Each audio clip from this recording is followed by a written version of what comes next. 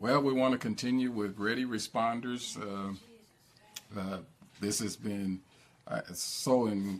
such an encouraging time and an informative time. It's been a very powerful series of lessons we've been going through, especially since the Lord each week kind of takes it in a direction that we weren't necessarily expecting, but it was very necessary.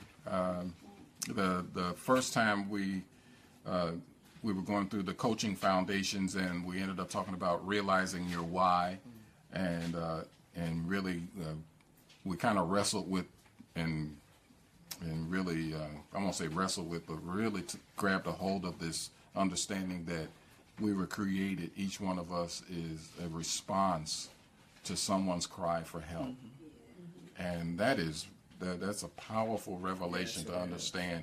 Not to put us in arrogance and boasting, because I'm nothing without the Lord.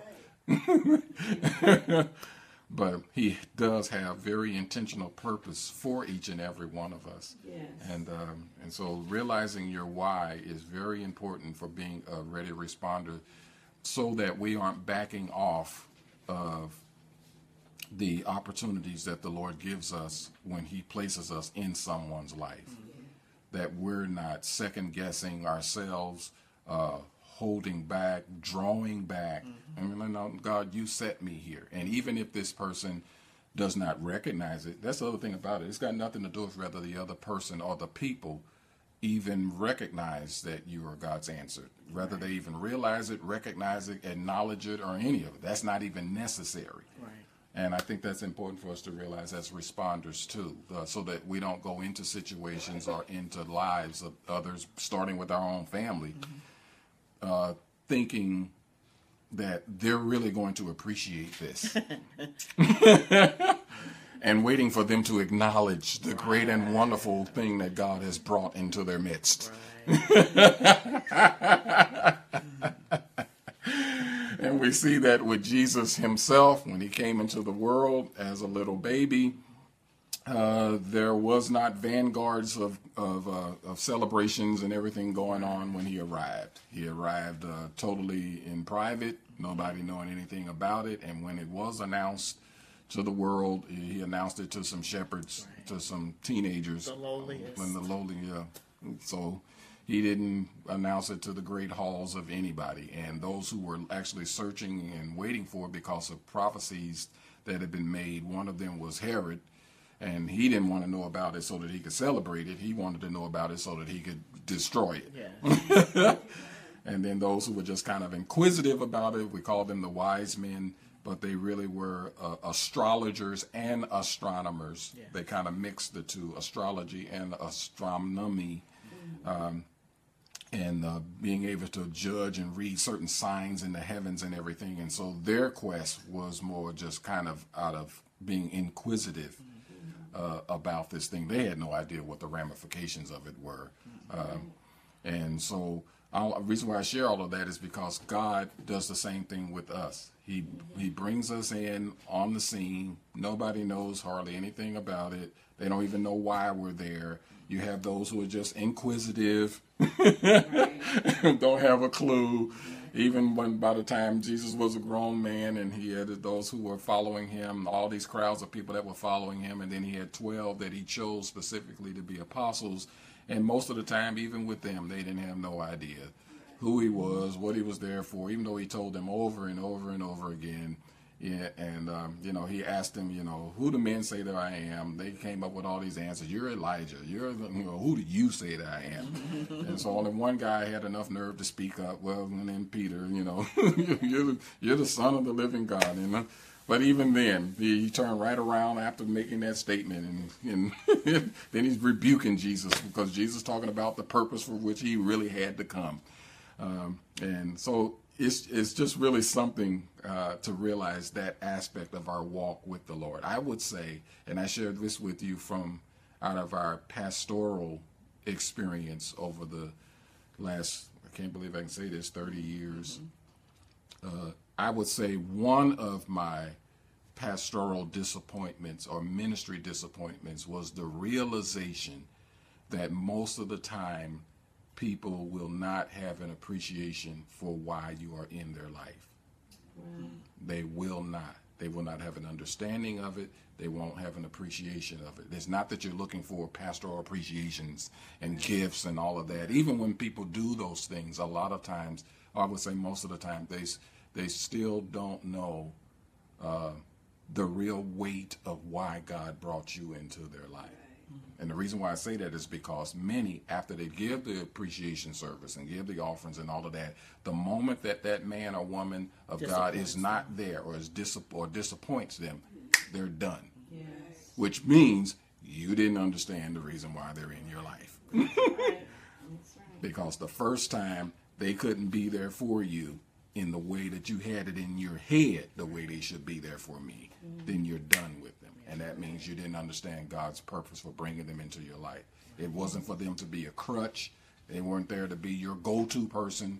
They were there to teach you and train you how to do that for yourself, to walk with God, walk with God yourself, hear from God yourself. Yeah, learn how to persevere. That's why they were there.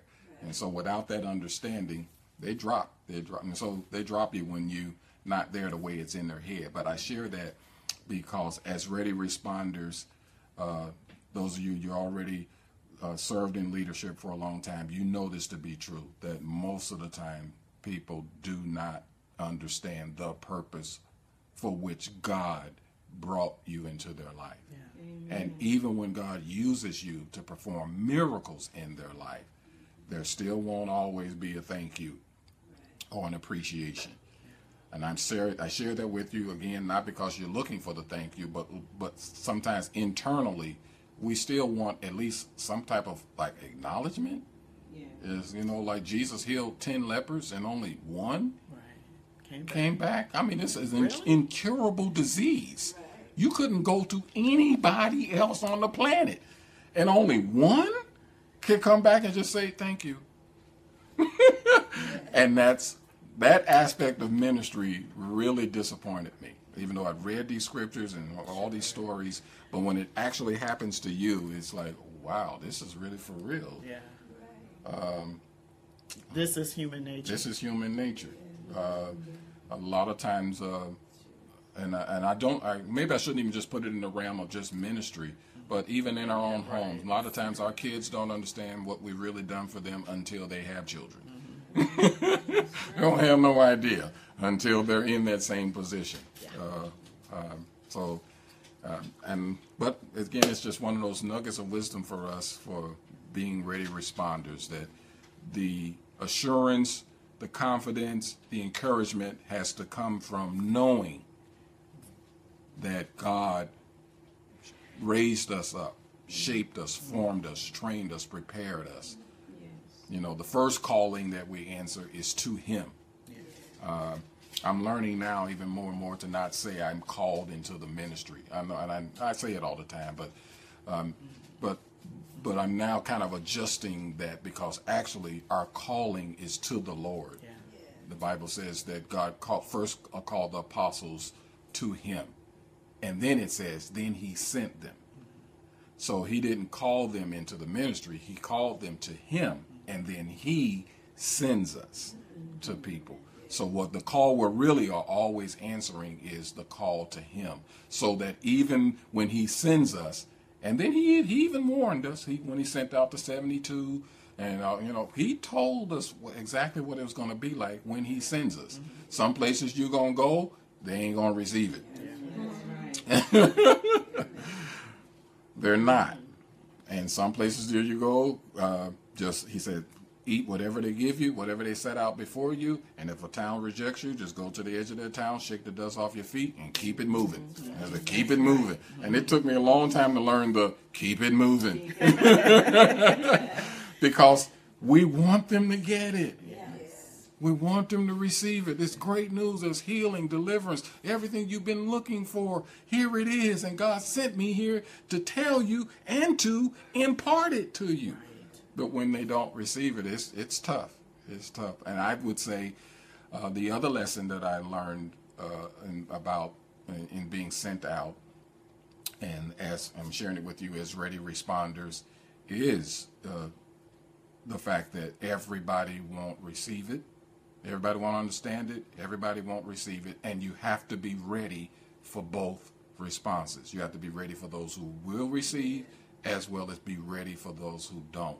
And I'm not saying nobody's teaching on it, but I'm going to be more intentional in the future about preparing leaders for the what if they don't receive it part.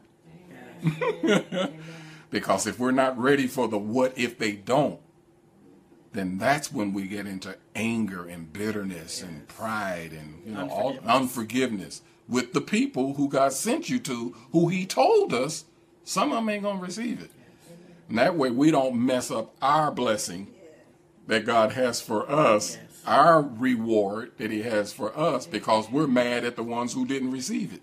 When he told us, there'll be some people that ain't going to receive it. So I want to be more intentional about preparing us in both ways, because we're all prepared for the what if they when they're going to receive it. And we're told to be humble, don't take credit for yourself, always give God the glory. But then what if they don't receive a word you said? And what if they just straight up lie on you? They say you said stuff that ain't what you said. How do you receive it when they don't want you? No, on a personal level. Not just don't want the Lord. I don't want to hear it from you. If God has sent anybody else to give me this word, I would have received it. And that ain't the truth anyway. Yeah, they say that. But I mean, but you feel it that personal. So how do we respond when there's absolute rejection of the word of God and through the vessel that he sends? And so have to be, now we're learning, still give the same response. It's not about me, it's about the Lord. All glory goes to God. I will not hold this against you, even though right now you still don't know what you're doing. Father, forgive them, because they know not what they do. You do not know what you are denying, what you are rejecting. You don't know. No, you don't. And you just see my face, and you think it's me, but it's not me. No. And that face could be a male. They could be rejecting you because it's a man, or because you're a woman, because you're black, because you're white. The list can go on and on. Because you ain't you ain't from this area. You are not. You don't meet their expectation. You don't meet their expectation. Yeah, lots of reasons can be in there. Wow. And then last week we talked about being ready, and we looked at the parable of the wise and the foolish virgins, and that I really thought that was a great one. It was great. Really good conversation about what it really means to be prepared and to be ready.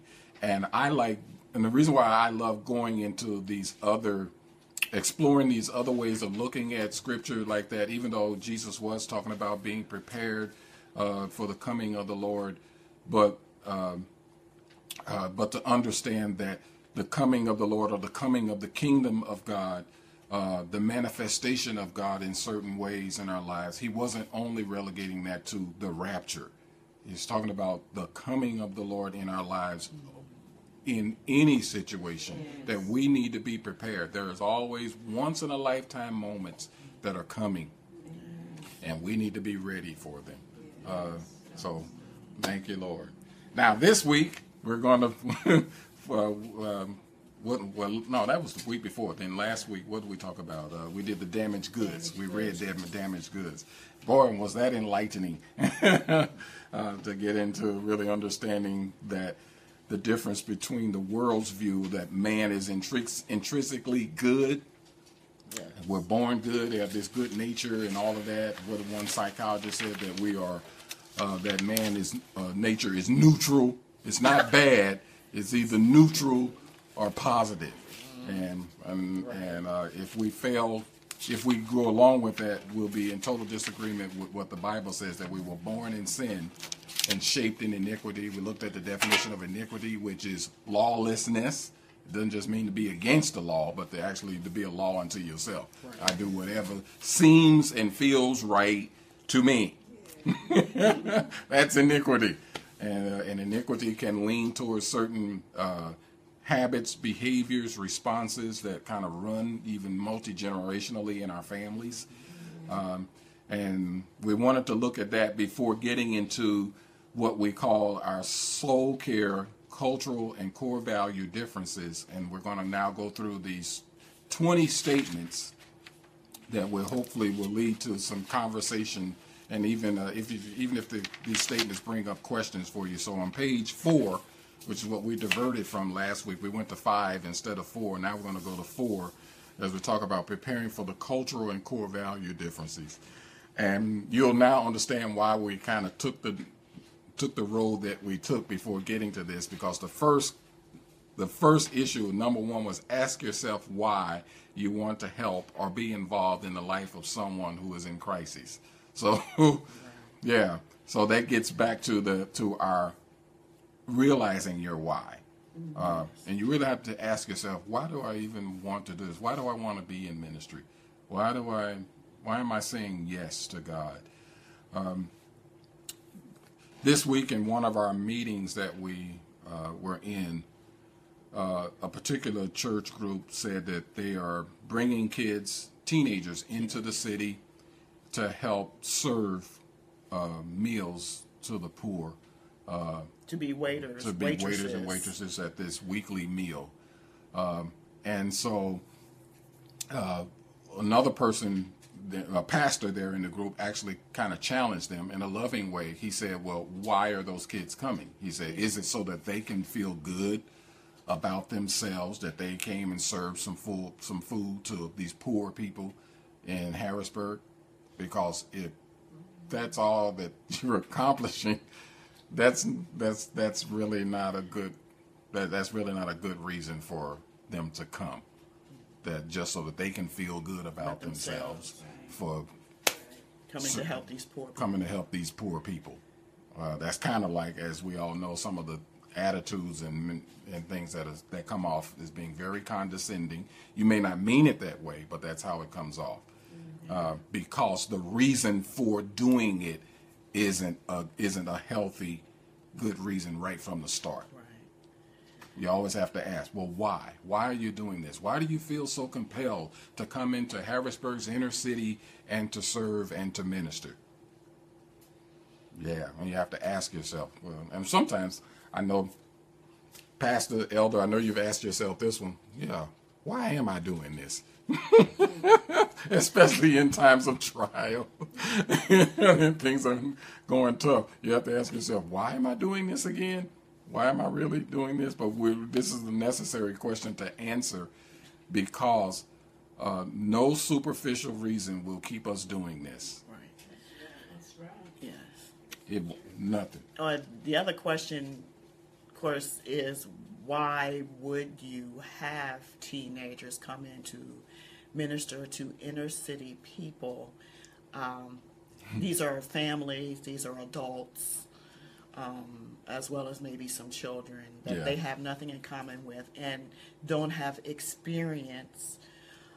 enough experience to be able to really, in a mature way, minister to these people. Yeah. It's good to have them come in and serve, but you would need to have mature people sitting at these tables who would be able to actually strike up a conversation, have a conversation, and dialogue with people. Yeah. And we find that, and it's not to criticize this particular group, but those are the types of things, or the reason why we're doing this ready responder training, because the cycle has to break on people just coming into the city doing stuff. Right. That won't work anymore. Right. Come in and serve food. Right. Come in and hand out stuff. That it doesn't work. Now the people will come and get it. Sure, they'll come and eat. They'll come and eat and walk right out the door. Right. They'll come and get all your stuff that you're offering for free. Yes. And go home. Yes. And we'll Unchanged. see unchanged. And so the reason why we bring this up is because you have to ask yourself the why. Why do I say I want to come in and help? Why do I say I want to come in and be a part of someone's life and journey? Because otherwise, unless you answer that question, the same old cycle of people coming in from the outside, doing stuff, and then leaving, nothing changes. You're not impacting anything. You really aren't making an impact. Yes, you may feel good about it. And you can go back to your home church or wherever you came from and give a report. During the Thanksgiving holiday and during the Christmas holiday, we gave out such and such a numbers of food, and we served such and such a numbers of people, and everybody applauds and everything. But in the city, with the people that we are working with and living with and doing life with, did none of that mean anything, because these people or those people come into the city every year at Thanksgiving and every year at Christmas, but we don't see them no other time of the year. There's 12 months and 52 weeks and 365 days. You came in on 2 and you're applauding yourselves for coming in on 2. Perspective. So that's why we ask, why do you want to help or be involved in the life of someone who is in crisis? Must answer that question. Question number 2, or statement number 2. Personal experience is good when it comes to ministering to people, but be careful not to project and transfer your life and feelings into the person you are helping or the person that you are attempting to educate. They've seen this one happen an awful lot, where people try to help others based upon their personal experience. That could be a good starting place sometimes, but a lot of times what we have observed is people are still working out their own issues while they're working with these people. And they thought that because I know what it's like to be homeless, then I can help the homeless. Yeah. I know what it's like to, go through different things. There's that word again. Different things. Different issues. And so because I went through it, I feel that I'm automatically qualified to step in there and try to help it myself. And no, you're not. How many of you know that? You know that you've been through a lot of stuff, but you need to be a healed healer. Your personal experience and sharing that personal experience is not enough to carry this other person through what they're going through. Amen. We can share our stories. They may be even inspired by it. But the step-by-step process that they need to make in changing their life, our personal experience will not carry them through that. It will not carry them through that. It will inspire them. They'll look at you and go, I want to. I can be encouraged that you're no longer in that situation. Yeah. How did you get there? Yeah. And that's where we find the trouble comes. When an unprepared, untrained person starts trying to guide them through, they start trying to guide them through based upon their life. Right. But this is a whole completely different person. Right. Different personality. Different way of even seeing and approaching and living life. Yeah. I've seen this when we were youth pastors. Sometimes there were times when we had people who came to work with the youth, to work with the teenagers, because they remember how they were treated when they were a teenager. And so because I was treated so negatively when I was a teenager, I feel that I can now come into the youth ministry and train me and help these teenagers because I know how you feel. And they start projecting the negative stuff that they went through with their parents. Right. They project that off on the parents of these teenagers. Right. And become a problem. And they've become a problem for us. We did experience that. Youth workers who became a problem for us because they assumed that these parents were doing the same thing to these kids that my parents did to me. Yes. And they began to speak negatively about the parents to the children. Yes. And you don't do that. Right. You don't ever, or you start siding with the kids, because teenagers are they're going to always complain about their parents. But it does not help to have a youth worker, a youth volunteer, someone who is supposedly representing the Word of God, the wisdom of God. Now you're siding with a 15-year-old against her mother because your mother didn't raise you right. you assume that this child Or talking you about feel her as though mother. your mother didn't raise you Yeah, right. you feel like your mother didn't raise you right. But in some cases, they didn't. Their mothers were horrible. But you assume that because this 15-year-old is complaining about her mother, that it's the same thing. And that's what we mean by trying to minister to somebody based upon your personal experience. You can't do that. It does actually take being prepared. Number 3, what worked or connected for you may not work or connect for them. That's another very important one. Yes. We've seen this a lot where a certain scripture, a certain revelation came into your life, and now you want to share that revelation and that scripture with everybody else because it worked for me. God spoke to me through that, and so of course, so you try it on somebody else, and they just look at you and go, duh.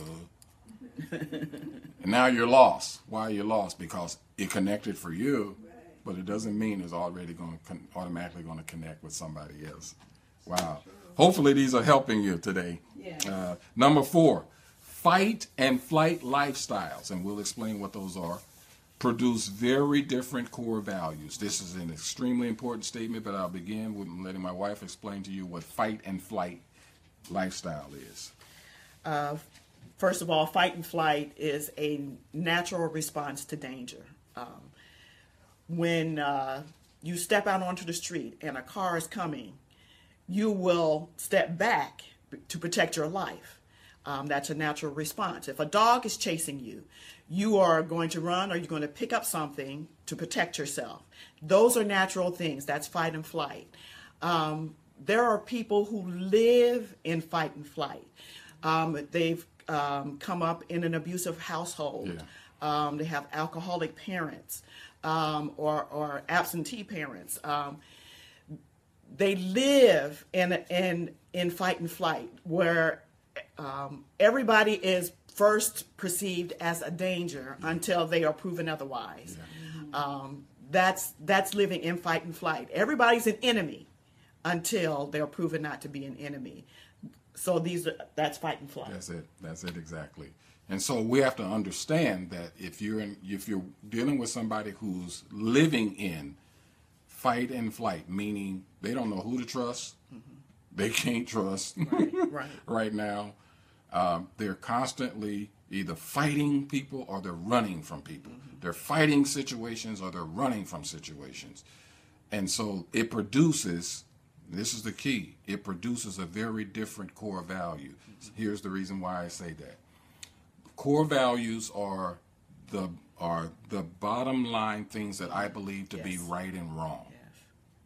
So when somebody is living in constant fear or fighting, well, that's basically fear, either way, it it's is. fight or flight. They're in fear. Their core values change. What do I mean? They're going basically now off of whatever's going to Whatever take it takes. for me to survive. They're not thinking in terms of what's right and what's wrong. No. Very, very key to understand that. Many pastors, I believe, especially in the inner city, need to understand this about the people in the neighborhood of their church. That's a survivalist. Yeah. That's a person who calls themselves a survivor. Yeah. That's a survivor. It doesn't matter what's right or wrong. Only thing that matters is making it through the day and whatever that takes. So that's why many pastors have spent years fussing at people in their congregation or in their community without understanding these people are in fear. They're in fight and flight. And while you're preaching messages about their morality, that's what I mean. See, their core values have changed because they're in survival mode. And while you're preaching about their moral choices, that don't mean anything to somebody who's trying to survive. And that's been the major disconnect in inner cities across the country. While I'm not saying they shouldn't preach about morality, but they're not connecting with that. They aren't connecting with a morality message while I'm just trying to make it. It is a major disconnect that we have in the political realm between Republicans and Democrats. Republicans are preaching morals, and Democrats are talking to people about their survival. Yes. So why do the Democrats have a greater number of African American and minorities people ear? Because you're talking where we're living. We're living in survival. So that y'all talking about what it's going to take for me to survive. So that's why I'm going to vote Democrat and liberal and progressive, because they're talking about surviving. Whereas Republicans and conservatives, y'all still talking about morals, doing what's right. And like, I can't talk about doing what's right until I know that I'm going to still be here tomorrow. Wow. Very important. Yes.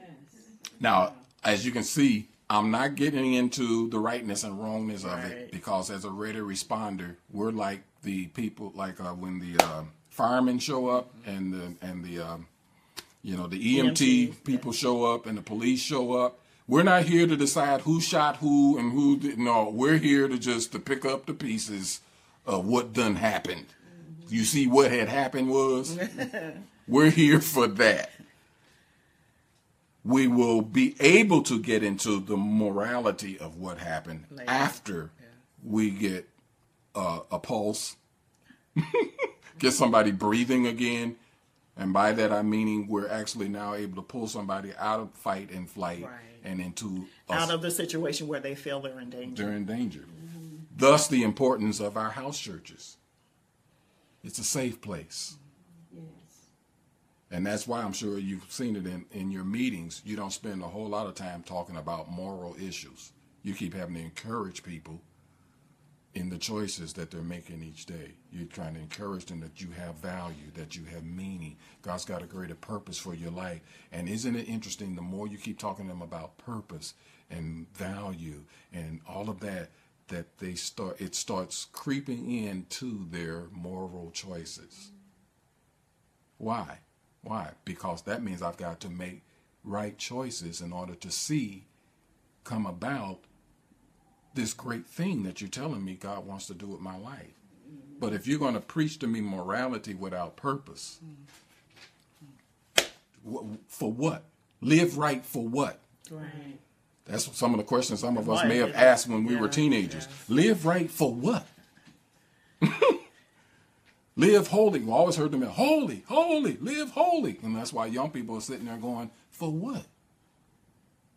Because we didn't connect the holiness message with God's purpose and plan for their life. You want to live righteous and holy before the Lord, because God wants to be able to use a clean vessel, a sharp vessel, and place his anointing and his approval on that type of vessel so that he can powerfully use you here in the earth. But we didn't connect it to all that. We kept telling them, live holy so that you can make it to heaven. And Right. when you tell somebody who's 13 years old, live holy so you can make it to heaven, like, okay, yeah, I want to go to heaven, but in between heaven and the day I die, what? And we just tell them, well, you're just here to hold on. So Just hold on, baby. Just if hold on. I don't leave here till I'm in my 80s or 90s, you mean to tell me that for the next 75 years, I'm just supposed to just hold on?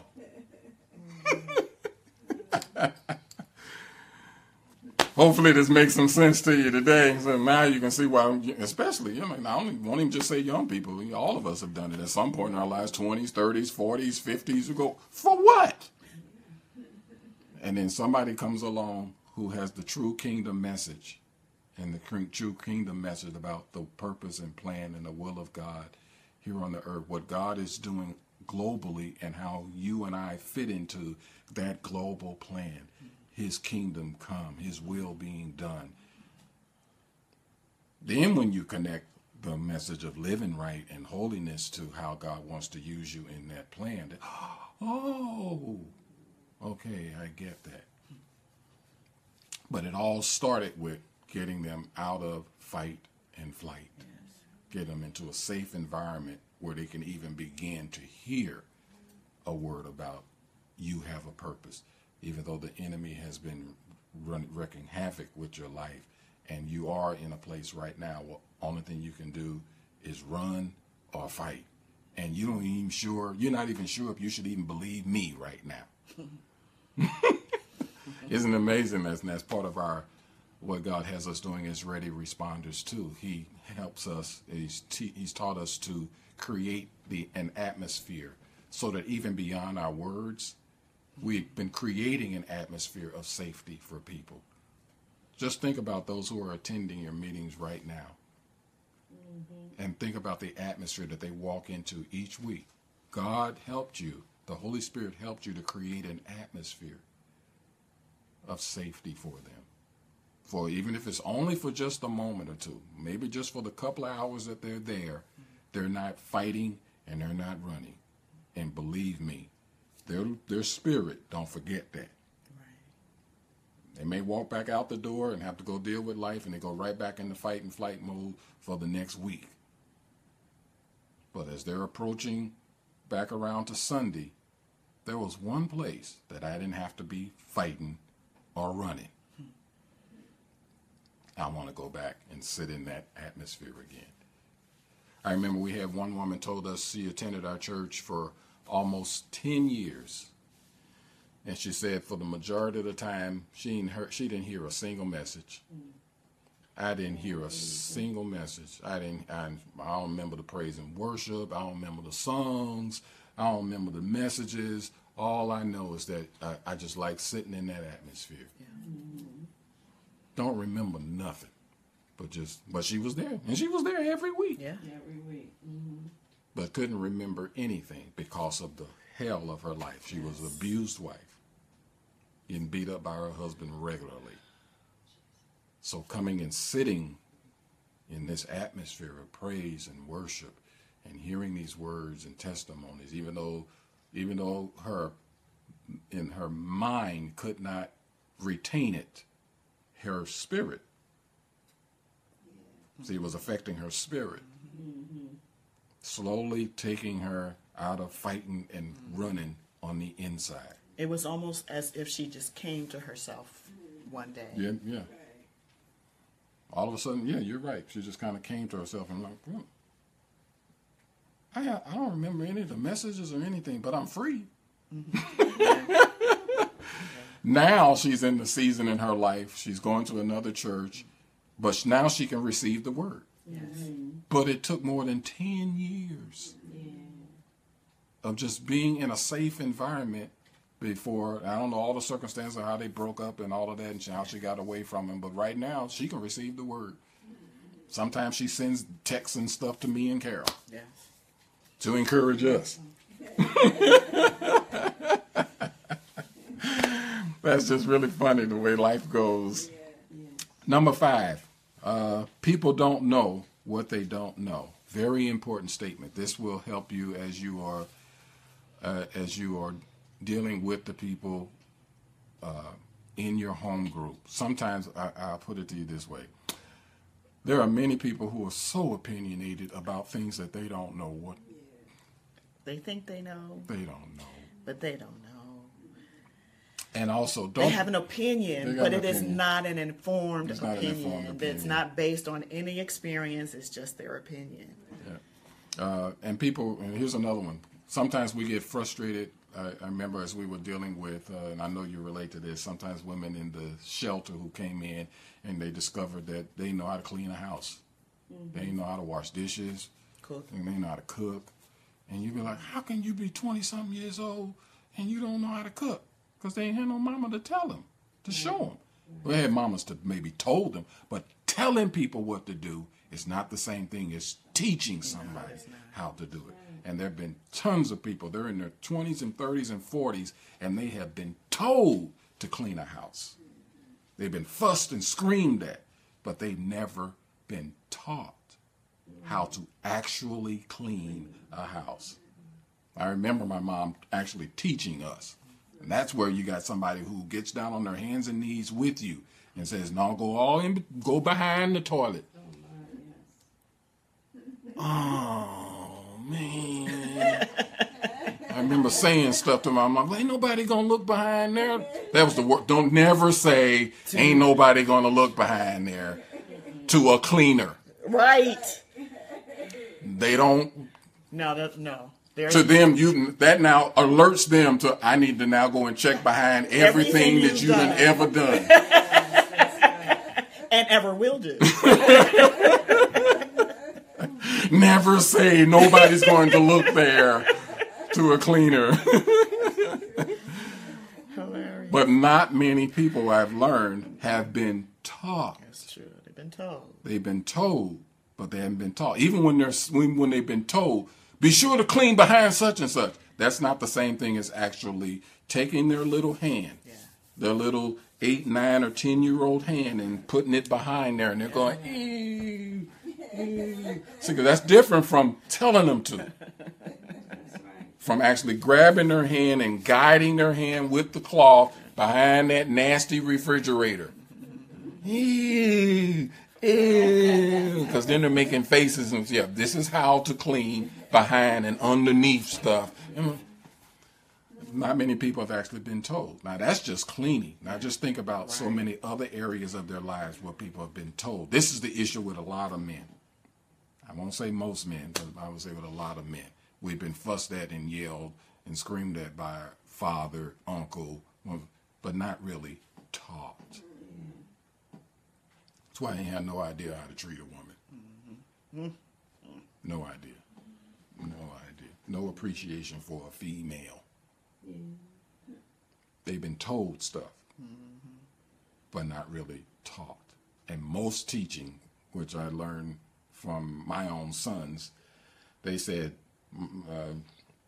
remember that time we asked them questions? You asked them, what did your dad teach you about girls? And David, I believe it was David, he said, it wasn't so much what dad told us, it was what he showed us. It was how he treated mom. So we learned how to treat women based upon how dad treated mom. Chris said, it wasn't like dad sat down with us and said, this is how to treat a woman. We just watch. So just think about how many men have been shown, or what men have been shown, and what they've never really been properly taught. So we bring all of that up just to say people don't know what they don't know. So that way we as responders have this understanding that when you see people behaving a certain way or saying certain things, they don't know what they don't know. So you can't be upset with them for what they don't know. We're looking at the age that they are. How can you be 35 years old and you still don't know how to, because they don't know what they don't know. And it can be very frustrating because we're thinking such things as, I don't know how in the world you could have lived this long and you can't clean a house. You can't wash dishes. But it's really true. It's real. Really true. It's really true. Especially in this day and time that we live in. Of fast food. You know, you got many kids that have been raised on fast food and paper plates, paper cups, paper towels. They don't even know about how to stack a dishwasher because they haven't had it. We got kids that can't tie shoelaces because they've never had shoes That they needed to tie. We have kids that can't write cursive because we have a generation now that has been raised on computers. I remember when I worked for the Department of Education, and that's when I discovered that cursive has been eliminated from many school districts across the country. Wow. It's not even taught anymore. Yeah, so when we say people don't know what they don't know, we mean it. It's like for real. They don't know what they don't know. And it's hard to get accustomed to this change that has happened in our world. Yes. And that way we aren't hung up on, that's really my main point, that we aren't hung up on what a person doesn't know. Yes.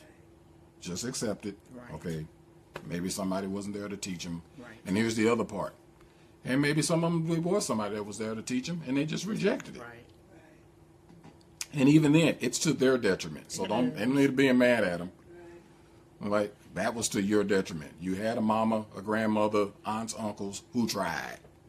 And you may have been the rebellious one who, even with all of the efforts, this person just made up their mind, I don't want to know. I've come across young people who had great aspirations for entertainment. I'm going to be the greatest entertainer. I'm going to be the greatest singer. I'm going to be the greatest athlete. And I don't need to know all that stuff because I'm going to have people that's going to do all that for me.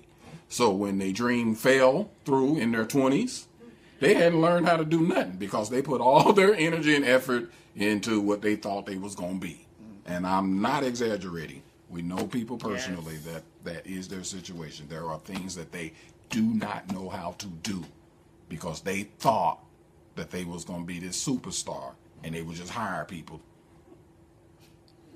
And so when everything fell, then they had to go back and get their GED because they put all their hopes and dreams and all this stuff that they thought, and they wouldn't listen to anybody when they told them, you got to have a fallback plan. I don't need no fallback plan. I'm going to do this. They thought, because everybody said, I believe I can fly. I believe I can touch the sky. I think about it every night and day. Spread my wings and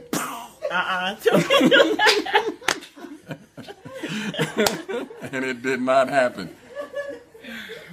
And that leaves us ready responders and getting you prepared. You'll be there. Right. At somebody's crash or after someone's crash. Yes. Some of you, that is what you're dealing with in your families. With siblings, with nieces, nephews. The dream didn't come through, so there's a whole lot of stuff that they don't know. And it is frustrating, especially for those of you who know of people who they should know, but they didn't take advantage of the opportunity to get to know. It's very frustrating to deal with them, but that's part of our calling. Number 6, be careful with making assumptions about behavior, because we don't always know why people do what they do. This is something that, since many of us have been on the other side of this, we get this. We really get this, how people have misjudged our behavior because they don't know where it was coming from. That's why I know, for instance, me, when there are little children who are afraid of me, first meeting me and they back off, I don't try to force that child to hug me anyway. I hate it when I see people do that. I hate it when I see parents do that, when they force their child to hug people, hug strangers. Oh, hug the pastor. No, don't make this child. Because I could be looking like somebody that scared this child. And I'm not going to violate the conscience of a little child who they're looking at me, and Pastor Chris looks like Uncle so-and-so or Grandpa so-and-so, and I don't like Grandpa so-and-so. Might not even be no negative, bad reason why. They just simply scared of that face. Don't make them. In other words, I don't know what's behind that behavior. I'm not going to force them. So many of us, we get this because we've been on the other side of people misjudging our behavior. And I'll put this in the ministry context because that's where I see it. I've seen it a lot. Everybody get on your feet. Everybody praise God. Must be something wrong with you if you ain't you got to praise him. Look, it was all I could do just to come to church today, just to get here. And yes, I know I'm supposed to make a sacrifice. I know I'm supposed to give the Lord praise in spite of how I feel. But give me my time and moment and space that I need to get to that point. It may not be here at the beginning of the service. I feel God's presence saying this right now. But somewhere in the midst of this service, I don't need nobody to tell me and make me do this. Somebody's testimony may bring me there. The song may bring me there, but here we are. We just feeling the presence of God. Just feeling God's presence. Everybody walking in, us gathering together, but you standing up here at the beginning of the service saying, get on your feet and give God praise and make me do it. No.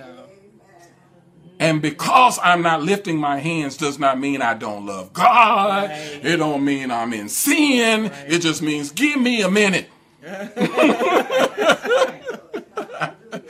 Give me a minute. Yes. That's all it means.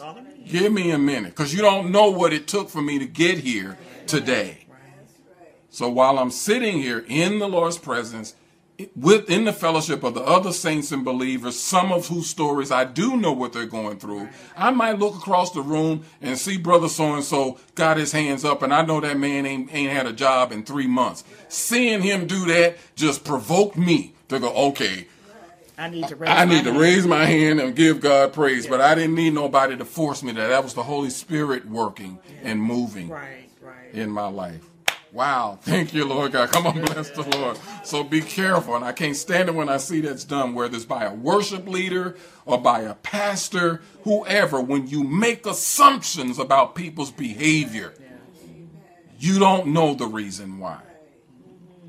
You do not know. So every person sitting with their hands folded or whatever their posture may not be something even negative at all. I have one brother in our church, this man is still faithful. He didn't even come forward to give his heart to the Lord.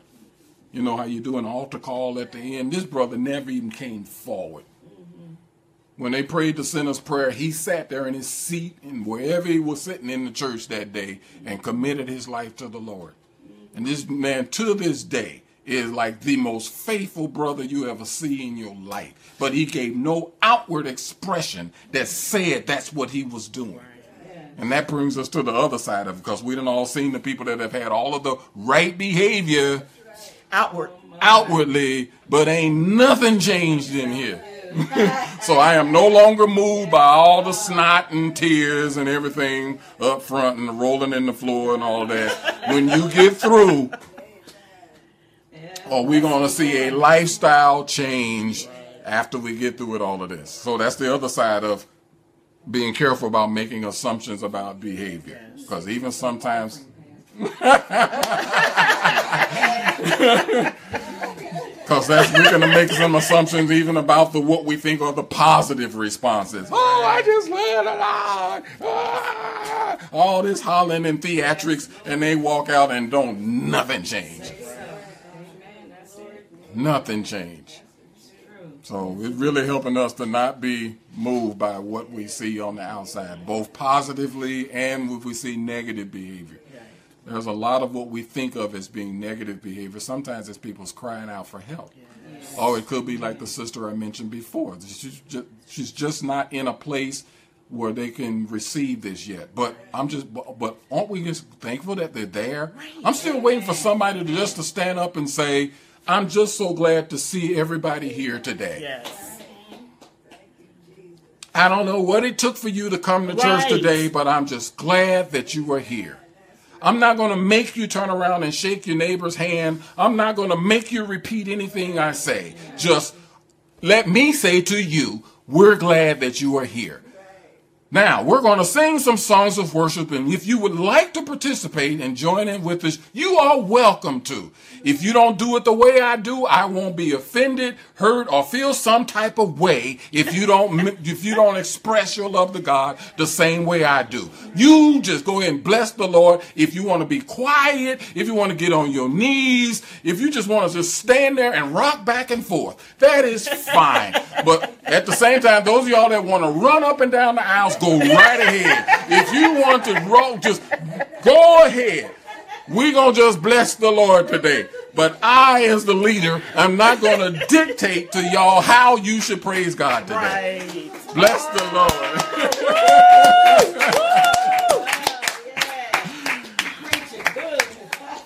I guess I should be a worship leader now. Open up a service. Wow. Bless the Lord. Obviously, we won't make it through all 20 of these tonight. And I'll do one more, and then we'll stop for tonight. Watch those value judgments. Watch those value judgments that you can make about people. Always be respectful. No condescension. And again, as we're working with people, ministering to them in our homes or in your workplace or just even in casual conversation, watch those value judgments. It's very easy to start, and I call them value judgments because some of the ways or the statements that people can make, we feel this intense responsibility as believers sometimes and as Christians sometimes to straighten people out. and to correct them for what they said. But just, what's the timeouts? Time out. Just let it go. We don't have to, and this is very key. You don't have to respond to everything that a person says and does. Or even if you want to respond, first of all, make sure that they're coming from the place you thought they were coming. Ask them why they said that. Ask first. Ask. So that you are not assuming. Yeah. Ask. Ask. That's what we mean by always be respectful. Ask. In fact, that's one of our, probably remember part of our 5 ways to connect with people. Yes. Pray, and then what was the rest? Engage and ask. Yeah. Number 3 on the list was ask. Then number 4, listen. Actually listen. Don't just ask and then give them an answer. Actually listen. Right.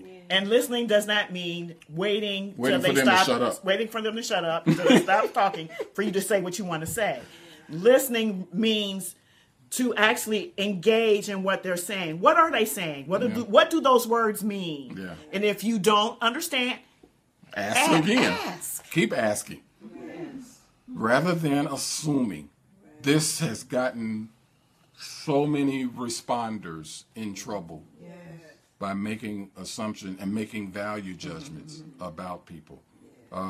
We live in such a complicated, complex society right now that there are certain words that people say that trigger us, but they don't mean anything.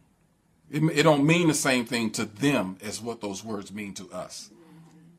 I'll share this wonderful story from our son's David and Michelle's wedding rehearsal. This is a wonderful story. At the end of the rehearsal, gotta understand, those of you who don't know, my son is black, my daughter-in-law, she's white. Our son is American, she's Canadian. But in their generation, they're in their 20s, and they were at school together 4 years. They have the same set of friends, which are mixed, black, white, Latino, folks from all over the world. Mm-hmm. That's their mix of friends, and it's also their generation. So there are things that this generation is not hung up about that ours is. Still. One of them being the cultural differences between dark-skinned people and light-skinned, white-skinned people. So at the end of the rehearsal, my future daughter-in-law turns to all of her bridesmaids, who most of them were black, and all of the groomsmen, most of which were black, and says, tomorrow I want my wedding to start on time. We're not doing CP time. Now, all of my generation went, what? What did this white girl just say?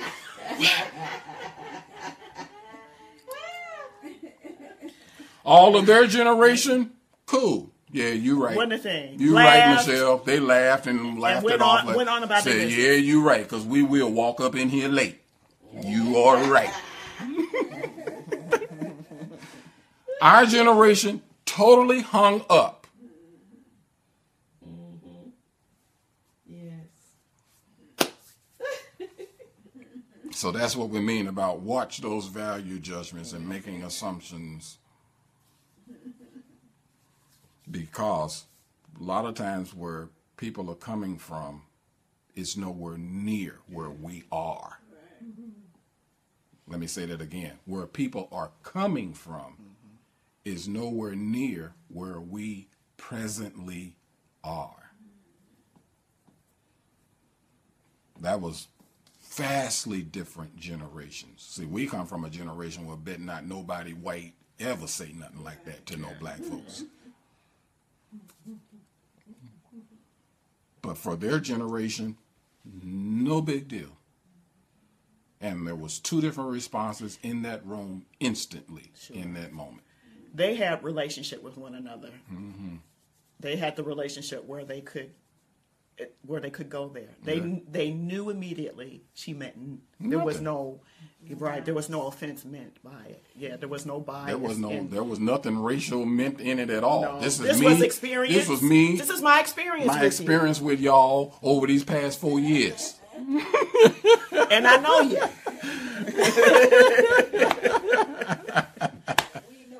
And we know ourselves, and that's why all the Let's be kids. real. That's why all the kids. I call them kids, but Young all the young adults. They laughed it off like, yeah, you're right, because that is us. And so that's why that's so important. That even when, since the majority of us right now are black, there are many times we will hear words coming from white and Latino and Asian people in this community, and they may sit in their meetings, they may sit in our services and in our gatherings, and they will say things that if we don't understand this principle, that people are not coming from where we are, then we'll become the point of offense, and we're the leader. We're the one offended. Yeah. And so it's very important for us as ready responders to really grab a hold of this, to understand, be careful about making assumptions about behavior, and please watch those value judgments. Always be respectful. Always be respectful. And that's kind of what will help us to stay there. Always be respectful. Even when you don't have a clue as to where they're coming from, at least be respectful. And in that moment, give them the benefit of the doubt. Yeah. You can always ask, Lord, now, what went on just then? You can always, because he's real. He's honest about what happened. And if you need to handle business later, handle business. But in that moment, give them the benefit of the doubt.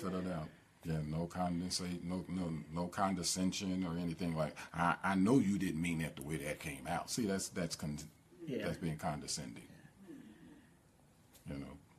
So, and I believe that this will also help us, because I really don't want to repeat a lot of the mistakes that I've seen among pastors, ministers, leaders, whether it's politics or in education or various fields that I've served in, business people, owners of companies, who have done this to their people, to their staff, to their leaders, to their contributors, to their donors, to their stockholders. You start making these assumptions, and you don't necessarily know where people are coming from. And when you're the leader and you do that, you create a ripple that goes throughout your entire organization. And you create a culture of condescension. You create it, yeah. And that's why a lot of times our workplaces were like that. And whether you work for the state or at a hospital or business, believe me, the leaders, whoever's the head, they created that atmosphere that you walked into. They absolutely did. Yes. Rather the ones who did it by condescension, the ones who did it by being disrespectful, and here's even the one that's really, I hate this one. This is the ultimate in condescension to me, where you just pretend like nothing's going on. Oh, that so annoys me. Oh my goodness. You just don't even address it at all, as if though it doesn't even really matter. I hate that one. And so I want us to be equipped so that when we encounter situations that we don't know what to do, that we at least back up. If we may not know what to do in the moment, but don't let it go for days and weeks and then months. Don't boil, because that thing is simmering. Without ever addressing it. And again, we don't have to do it what we've experienced. We don't have to do it from the pulpit, from the podium. You go to the person. What does the Bible say about how to handle offense? Yeah. Come on. You go to the person. Brother so-and-so, sister so-and-so, when you said that, I'm not quite sure where you were coming from and what you meant by that. I'm not accusing you of anything. But I need you to explain. I need you to help me to understand. I need you to help me understand what you meant by that. And that's just a great place to start. Maybe it's me, and I've done that. And they say, well, maybe it's me. Maybe I just took it wrong. So I need you to help me to understand. And here's what comes up. If they really meant nothing, you'll get an answer. You'll get an explanation. But if they really meant something, then they'll get defensive. Yeah. You know something was there. You know something was really there, and it wasn't just you. It wasn't you.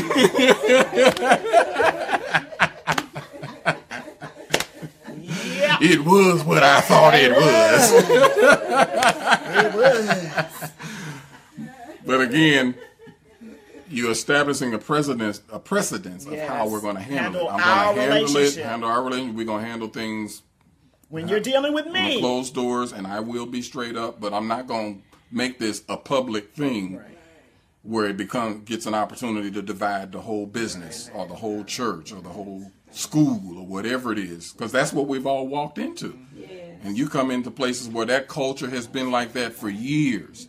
Then you walk in there with your honest, want to get everything on the table, let's have everything straightened out self, and you start asking questions. Oh, Lord. Oh, my God. And then you wondering why you always in quicksand. Why people always have an attitude towards you.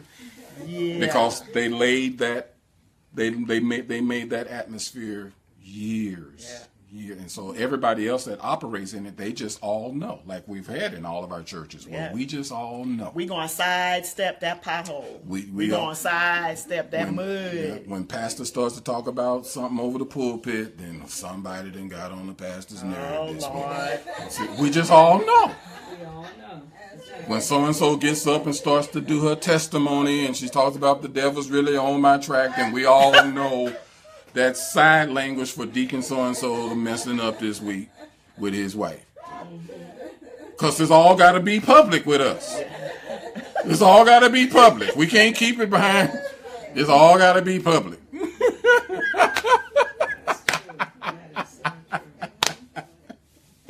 And we are not going to repeat that. Just say that. We are not going to repeat it. We're not going to repeat that. And we're really, because the next generation that's watching us, we got to show them this is the right way. This is how you handle it. If you got a problem with me, come and tell me. You ain't got to have a session throughout the whole church and all that.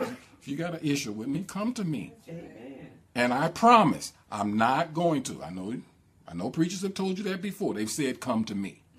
But then when you came to them, they preached about it across the pulpit. So we now have to have the presence of mind to say, come to me, and I promise you, nobody else is going to hear about it. I'm not going to preach our conversation across the pulpit. Thank you, Lord. Come on, bless the Lord tonight. Thank you, Lord. Thank you, Lord.